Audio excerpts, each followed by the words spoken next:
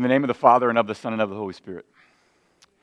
Sir James Martin is as awkward as he is wealthy, and he's looking for a wife, and he's trying to impress this young woman named Frederica. And I'm going to show you a scene that you've seen before. It's from a Whit Stillman film from a few years ago called Love and Friendship. And Frederica is the daughter of a widow, so her mother is trying to find her a match. Meanwhile, Sir James Martin is trying to impress himself with Frederica. And in this moment, he is encountering her, and you will discover just how pathetically awkward he is. But in the course of this brief exchange, the Bible will come into view.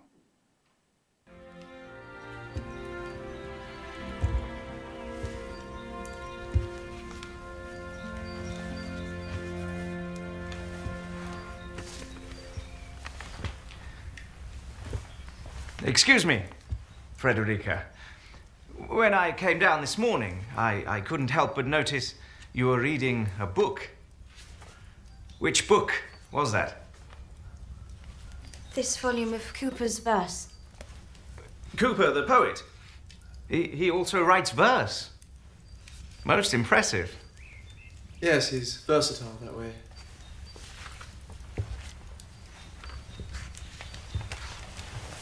So, Frederica, you read both verse and poetry.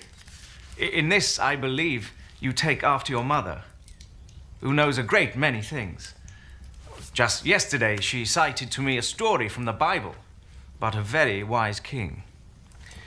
This reminded me of many such accounts one learns in childhood. Perhaps the most significant in forming one's principles is that of the old prophet who came down from the mount with tablets bearing the 12 commandments, which our Lord has taught us to obey without fail. 12 commandments? Excuse me, but I believe there were only 10. Really? Only 10 must be obeyed. Excellent. Well then, which 2 to take off?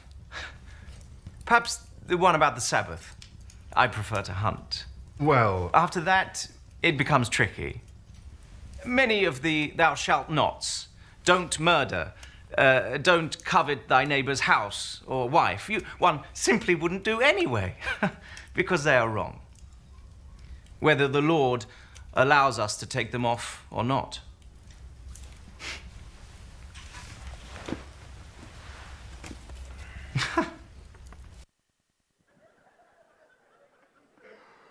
Poetry and verse. What a poet. That's hilarious, right? Okay, but let's be honest. He's us. We're talking about the 10 Commandments for the next 10 weeks of all things. And I wonder whether we give much thought to them, whether we could recite them like, go. In what order? And in the same way, he doesn't even know the scope of what the 10 Commandments are. You get the sense that those commandments, whatever they might be, are really kind of in the way. A little bit of burden, maybe kind of a constraint upon my happiness. And there's not really any interest in it. And I dare say it's possible that maybe we think of the 10 Commandments similarly. No, not identically.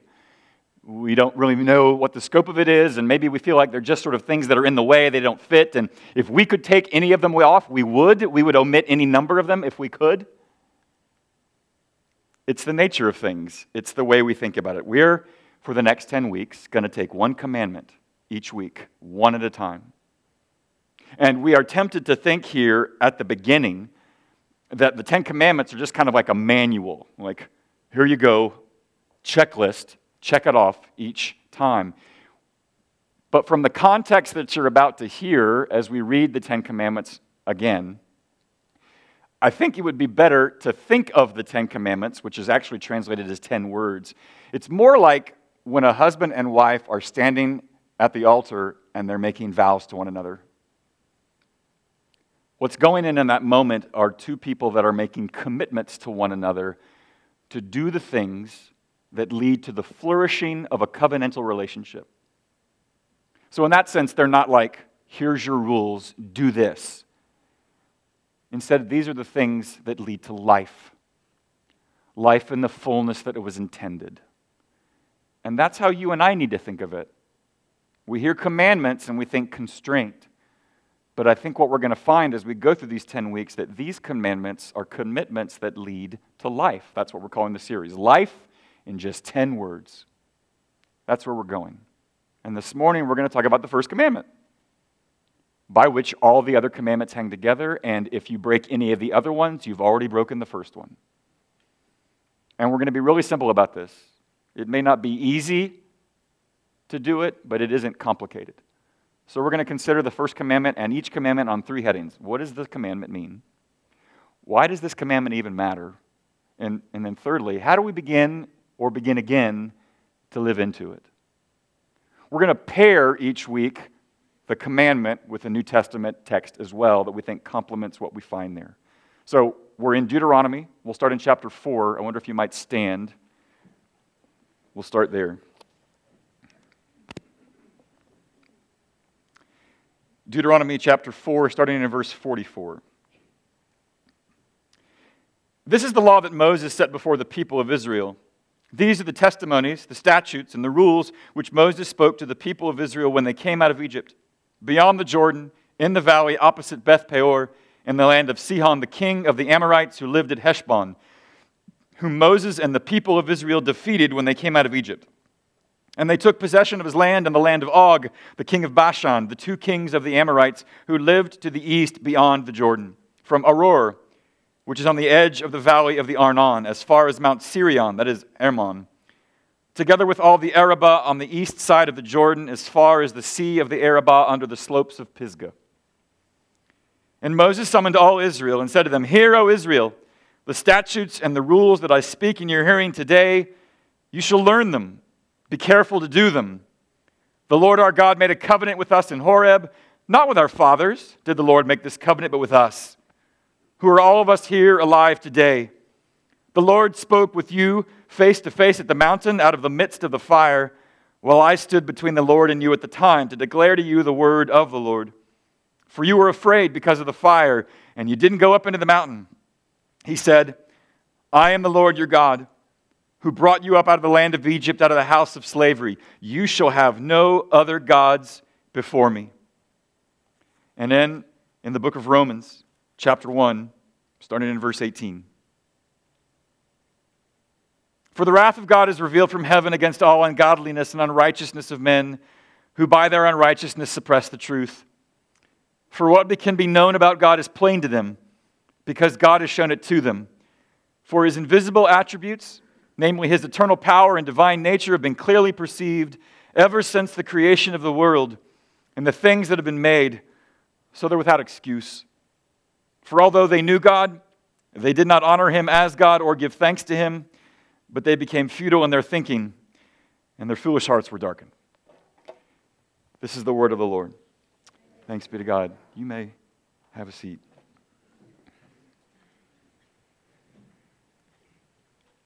Charlton Heston comes down from Sinai and presents the 2 tablets, or Mel Brooks in The History of the World comes down from the mountain and holds the 3 tablets, and he says, "I have the 15, and then he drops 1 tablet and it smashes to the ground. He goes, sorry, 10 commandments, right? That's all in the book of Exodus. That's when it first happens. If you were listening closely, you notice that this is the iteration of the commandments in the book of Deuteronomy. Deuteronomy literally means second law. Not a replacement of the first one, but a restatement and an elaboration on it. The 10 commandments here are just restating what they've already heard. And you may ask yourself, why? Because God is a parent. And every parent knows the kids never hear it the first time. Tell me I'm wrong. What's happened between then and then? Exodus, they've just been liberated from Egypt. Now here again, they're hearing the commandments again right before they're on the cusp of entering the land. You hear all of those references to geography here in chapter 4 and chapter 5. And that's because, here's the question. As God sings with Woody Guthrie, "This land is my land, this land is your land," right? You're about to enter the land. What must you commit yourself to in order to find the flourishing of it is in that centering of my place in the land? What must you commit yourself to if you would know the fullness of what I intend for you as a people of a family of nations who will bless every family of the world in this land I'm giving you? What will it be? These commandments. Now, early on in the biblical storyline, land, really important. Kind of the center of attention in a lot of ways. As the biblical storyline has progressed, geography is not nearly as important as being centered in Him. And so if you want to kind of update the understanding of what's being said there in Deuteronomy 4 to our moment, what does it mean for you to live in the fullness of the center of the Lord's will? These commandments. And these 10 commandments begin with one commandment, the first commandment, and there's an order to it, and the order matters. And before, though, we even get into the substance of that commandment and what does it mean, the Lord establishes a premise, a basis, a ground, an explanation about why this commandment is in effect.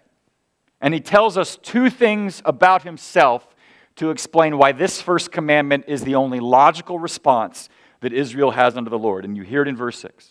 For I am the Lord, your God, who brought you out of the land of Egypt, out of the house of slavery.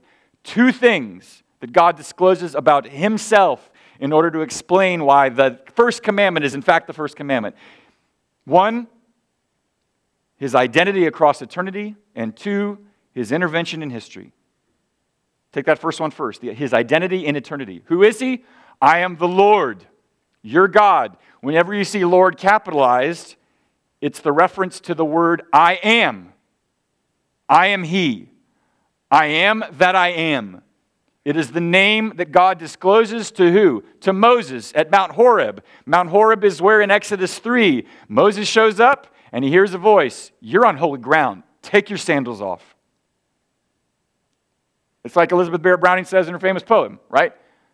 Earth's crammed with heaven, every common bush of fire with God, but only he who sees takes off his shoes. The rest sit around and pluck blackberries. Blackberries are great. Blackberries are choice. Blackberries are succulent. But oh my gosh, everything is holy now, to borrow a line from a song. Holiness all around you, and we have to be aware of it, lest we miss the fullness of what is there. And the Lord, for the sake of Moses and for the sake of Israel, is saying, do you understand where you are? Do you understand whose presence you're in? In that moment, God is out to disclose to Himself that He is real, that He is personal, that He is holy, and that He is powerful. If that bush can burn without being consumed, that God has a few tricks up His sleeve. And therefore, in that moment, the reason why the commandment is the commandment and the logical response to the commandment is for His authority, His identity that has been for all time. He is not content simply to say, just because I am, this is what follows. There's a second thing you hear in that disclosure in verse 6. I am the God who brought you up out of the house of Egypt, out of the house of slavery. If you were with us last week, as we finished up our consideration of the ministry of Elijah, we made one claim that the through line, the storyline, the motif of all Scripture is that God is one who has come to free us. God is about the business of liberation in manifold ways. And in this moment, God is out to remind Moses and out to ground His commandments in this fact. You are dead. You were enslaved, and I have come to free you. Moses wouldn't even be having this conversation with the Lord. Israel wouldn't even be having this understanding of what God's commandments for His people would be unless God has freed them. If God had not freed them from physical slavery in Egypt, it would be all Yul Brynner. You may make bricks without straw. That would have... So it shall be written, so it shall be done. Right? It'd be all that. But God has intervened. God has gotten His hands dirty. God is involved. God has come to free. That's what He discloses about Himself in order to establish the basis for calling Israel to one thing. Verse 7. You shall have no other gods before me. You will literally before, like if you like, this is in front of me, and in no way does it really obscure your view of me. But if I got down really close, you couldn't see me because something would be in front of me. It would be before me. God is saying, "You put nothing in front of me. You make no substitute for who I am. You put nothing in front of you that will draw your attention away, that will distract you from me, that will obscure your view of me, that will distort your perception of me. Nothing. I will not have it. Next week, we'll hear in the second commandment about how God is a jealous God, and we'll say, well, gosh, are you insecure? Oh, no. You will put nothing in front of me. There is plenty of things to enjoy in this world, plenty of things to enjoy and pursue and protect and defend, but everything that those things are from His hand, and that's the thing that He's trying to get across. It's just that it. It's from His hand. It originates in Him. And it's to our peril that we forget any of that. Now that's all great. And that all sounds like, yeah, I would expect to hear that on a Sunday morning from a sermon. How do you know if maybe something has come in the way of a substitute for the Lord? Before I get all theological with you, I'm going to get really raw with you. And speaking of raw, I want to let you listen to about 2 minutes of a comedian named Norm Macdonald, which, caveat emptor, that dude could go off. I'm just saying, you should do your homework. There's a lot of stuff that you talk about, you go, oh my, la, la, la, la, la, la. But this man wrestled with Jesus. And this man spoke openly about trying to figure out what does it mean to follow Him. Even though there's plenty of things he talked about that's like, did you miss the part about holiness? But in this moment, this brief interview, he talks about what does it mean to grapple with your mortality? What does it mean to think about the end of your life, and consequently, how do you think about the life that you still have? Just listen to 2 minutes of him being very honest on a talk show about life and happiness, or the lack thereof. The end of life. So you're saying in your real life, though, you've just told yourself there's no point in fretting about an inevitability. Well, I try. Are you successful at that? No, I'm not successful. I just try to tell myself that. But in the deep of night, that's when it hits. Yeah, that's not fun. And like my worst moments in life is when I get up late at night and go in the bathroom and turn the light on and look into my own eyes. But anyways, I try to, you try to keep it at bay. You try to keep all those thoughts at bay, and like in a sense, like that. That's why I think like routine is important. I have a job where like there's not routine; you have to self-impose routine. But I think that to me, like the key to unhappiness is like just indulgence. Like with anything, if you indulge in sex or in alcohol or in drugs or in video game, it doesn't matter. If you indulge in things, you're not happy. And I think like our previous generation, they never indulged in anything. Like my dad worked all day and then he'd have a couple of beers, and I'm sure those beers were tasted really good to him. And his vacations, as modest as they were, probably had great value.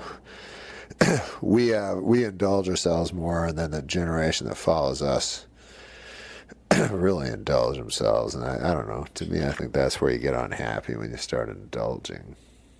That's the key to unhappiness. What am I talking about? Yeah, that's a nervous chuckle. If we're saying that these commandments are the way to life, and life in its fullness, then there might be moments of great joy and goodness in that life when you follow that way. And therefore, the absence of those constraints, that indulgence of which he speaks, well, that's a recipe for unhappiness.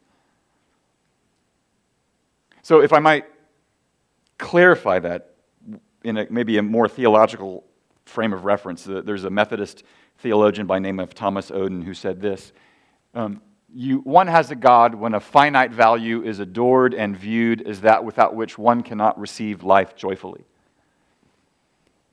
If you are constantly grumpy, you might ask yourself why. If there are things about you where you are just totally irritated, you might ask yourself why. Now, let's be very clear. There are plenty of moments in which joylessness is a reality because you are up against circumstances that are just too hard. Things that you are confronting or being confronted with, burdens that you are bearing. Yes, it's hard to be happy.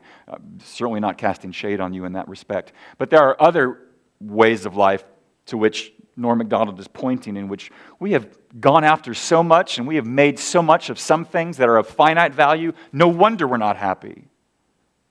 It's because we've taken a finite thing and treated it as if it were infinite.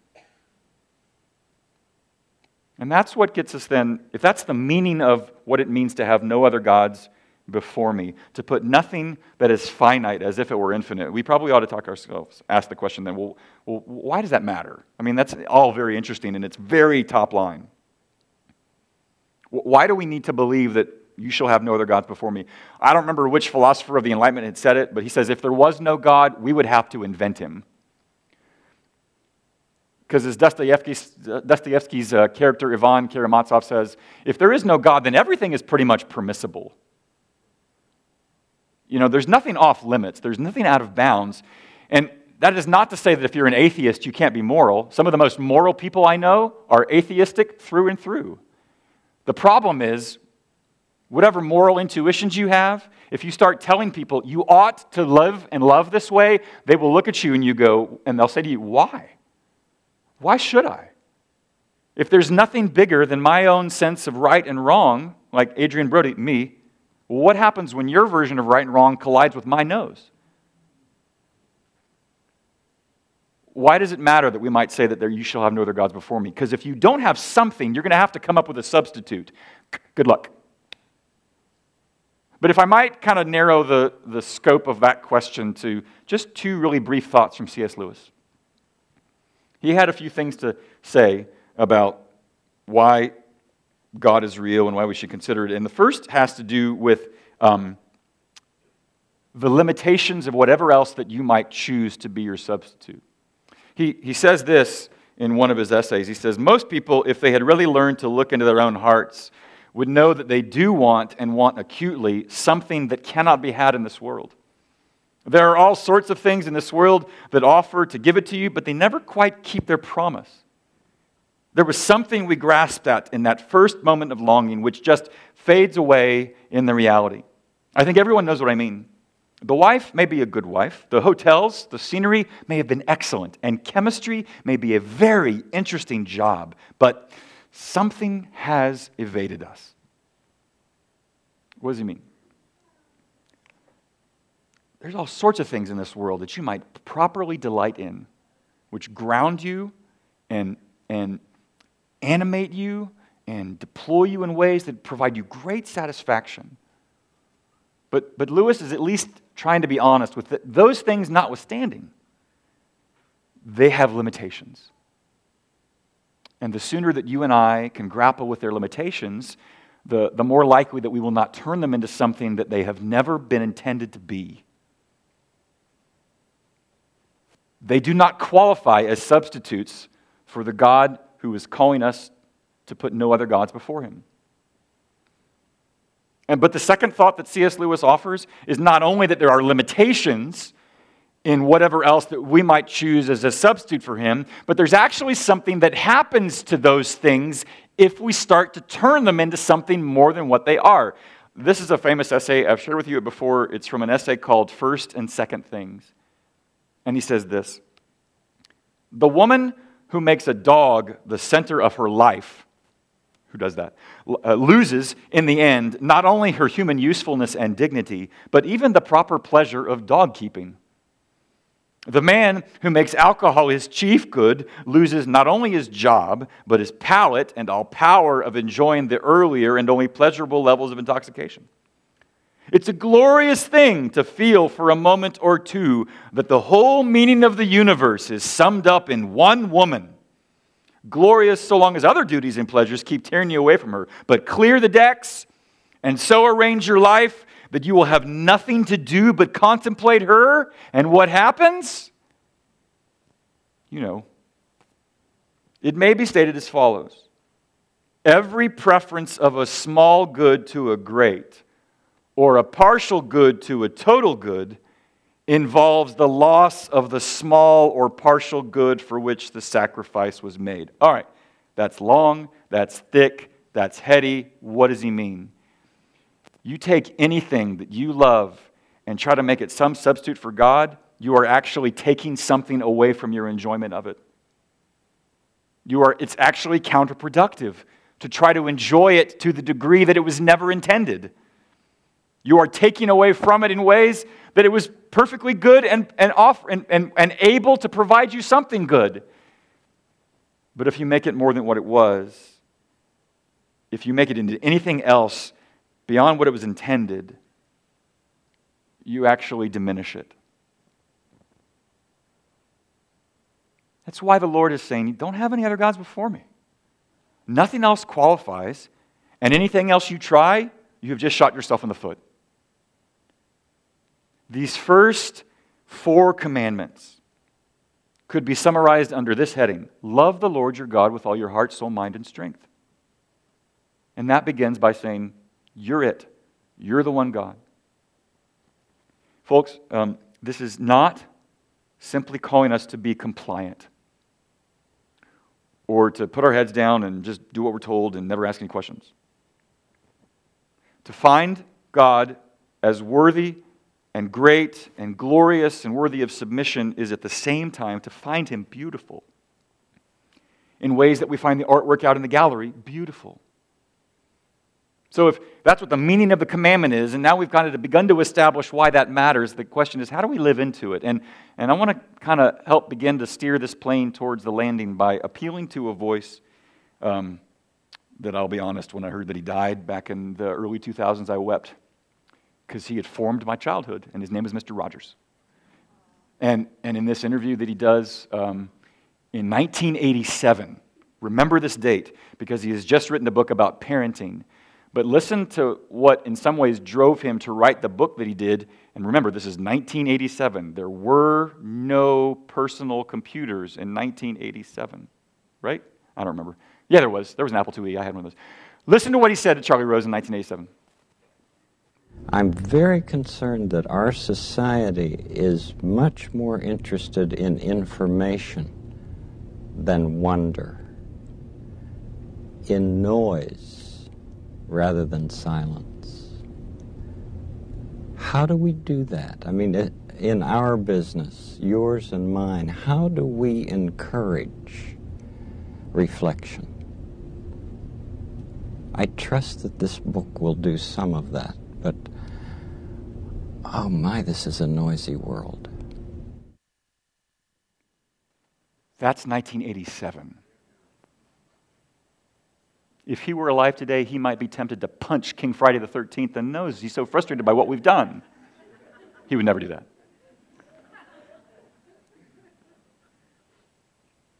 Everything in his mind in those 30 seconds has been inverted. Information has become greater than wonder. Noise has become greater than silence. Stimulation has become greater than reflection. And he says, it's dangerous. It's counterintuitive. It's actually not nourishing. And so what I think if you were to boil down what he's getting out of that moment is he's saying, don't settle for information. You were made for wonder. Don't settle for stimulation and for noise. You were made for reflection. And you hear a voice like that, and look, call me biased if you will, but if you don't hear the kind of ministerial background that's kind of being intimated there, you're not listening. The dude's an ordained Presbyterian minister. And I think if you were to adapt that line into what is the takeaway from this first commandment, it is this: don't settle for mere obedience. You were made for communion. And I don't mean narrowly communion about which we're to participate. I'm talking more broadly about a whole quality of relationship with God. You might hear these commandments, and you might hear everything else that Jesus says or what the Bible says about what we're ought to do, and you hear the commandment, and you know what you're tempted to become. You're tempted to become an Uber Eats driver for God.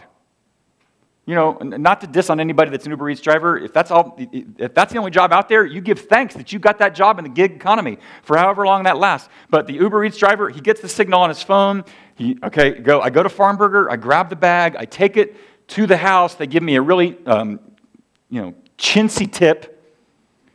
But I did my job, right? I followed the protocol. I did everything they said. And I might still give thanks that I have a job, but on the whole of things, it's kind of like, I just did my thing. If you think that's what it means to follow the Lord your God and have no other gods before me, you will die on the vine. Do not settle for mere obedience. You were made for communion. To relate to Him in such a way that your reflection upon who God is has an effect on you inwardly, that then spills over into your outward affections. Tim Keller has been fighting cancer for a couple years. Some of you are very familiar with that. Some of you know that story. He gave an interview last month with Mike Cosper in which he was very frank about what has helped him in this season. And he went back and read an ancient tome by John Owen called Communion with God. And he said, that's been the grist for my fight. And I read that book in seminary, and I went out and pulled out my essay from what I wrote it 20 years ago, and it had all the endearment of, writing a chemistry paper. But in that 250-page book, John Owen kind of riffs on one verse, 2 Corinthians 13:14, which we're going to read as our benediction. And you and I will hear it, and you hear words of benedictions at the end of the service, and you think it's, yeah, we've got to just sort of sincerely yours. Are you sincere? Blah, blah, blah. Here's the verse. Let's go. But, friends, the grace of the Lord Jesus Christ, the love of God, and the fellowship of the Holy Spirit be with you all. You could sit with that all afternoon and draw out richness from it that might attend to what it means to commune with the Lord. That to think about God is to think about His love that has always moved first. It was never impressed with you first. He moved first, and His love is unchanging. The grace of the Lord Jesus, His blood accomplished more for you than anything else you might ever accomplish or anything else that might anybody accomplish for you. And you are adopted and you belong to Him by what He did.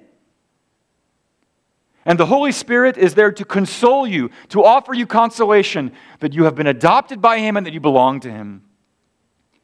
And somehow, when we displace the noise and we make room for the attention and we begin to reflect on those ideas, what it means to have communion with God is to be affected by those ideas in such a way that it leads to praise, it leads to rest, it leads to desiring to do His will, and it leads to a revulsion, a bad taste in your mouth about offending Him. That's communion. It's not complicated. But it is that inward processing in you. Look, God reminds Israel that I brought you out of the house of slavery. But in the New Testament, friends, there is one theme that is as prominent as any, and it's this. You're enslaved. You're enslaved to your passions. You're enslaved to corruption and impurity. You're enslaved to lawlessness. And that all leads to being enslavement to sin, Jesus says. And when you begin to reckon with that, the author of Hebrews says you are enslaved to your fear of death. And a lot of people who are afraid of death, you know what they do? I'm going to find a way to make me feel like I'm not regretful. So I'm going to do everything I can to make me sort of acceptable in my own sight or with the universe. And that's in its own form of enslavement. Good luck. The gospel of Jesus Christ says to you, I have come to free you from your corruptions, from your guilt, from your passions, from your impurity, from your fear of death, and from everything that you think you can do to earn a seat at my table, which you can't. And that's why I said it last week, but because God is a parent, we repeat things for us all because we don't hear them the first time. Here's that line from Stephanie Phillips, who's a dentist, who said this. I think true freedom feels like relief. Relief from having to protect ourselves, to exonerate ourselves, to prove ourselves, to justify ourselves. I am not the judge, wrote Karl Barth. Jesus Christ is the judge. The matter is taken out of my hands, and that means liberation. Freedom feels like relief, and it looks like, I think, very much like love. Meditate on that passage this afternoon. until, with the help of the Spirit, perhaps you find rest. Perhaps you feel motivated to praise. Perhaps you recommit yourself to do as His will or to repent of what you know is not. That's why we come to the table. It's not just a ritual. It's meant to feed us. And so one of those good poets that does poetry and verse, I will close, that prepares us for this table and calls us to communion. Since you were not bashful to break the bread sown in the barren of seedless wheat, since you did not shirk from feeding the dead, I too, Kyrie, will eat. And as you were bold to spill the glass fermented in groves of hematic wine, though the sanguine liquid is no demitas, that sweat and blood will be mine. So as you arose in bread without yeast, with the vision of me in your eyes, we will drain that cup at our marital feast, and I, for you, will rise. Let's pray. Father, I know it is true of me, and maybe it's true of many of these, that to sit quietly in a room is at times far from a place of rest, but a place of agitation, if only because I am an overstimulated soul. And yet, as Brother Rogers says, there is something more to be found in that stillness and in that reflection, namely the communion with you that will hold us in our darkest moments, but also soften us in our most self-hating moments. Father, help us to be quiet, but not just find an empty mind, but to fill it with what is meant to feed. And now would you feed us by this that you have taught us and called us to do, commanded us even. In Jesus' name, amen.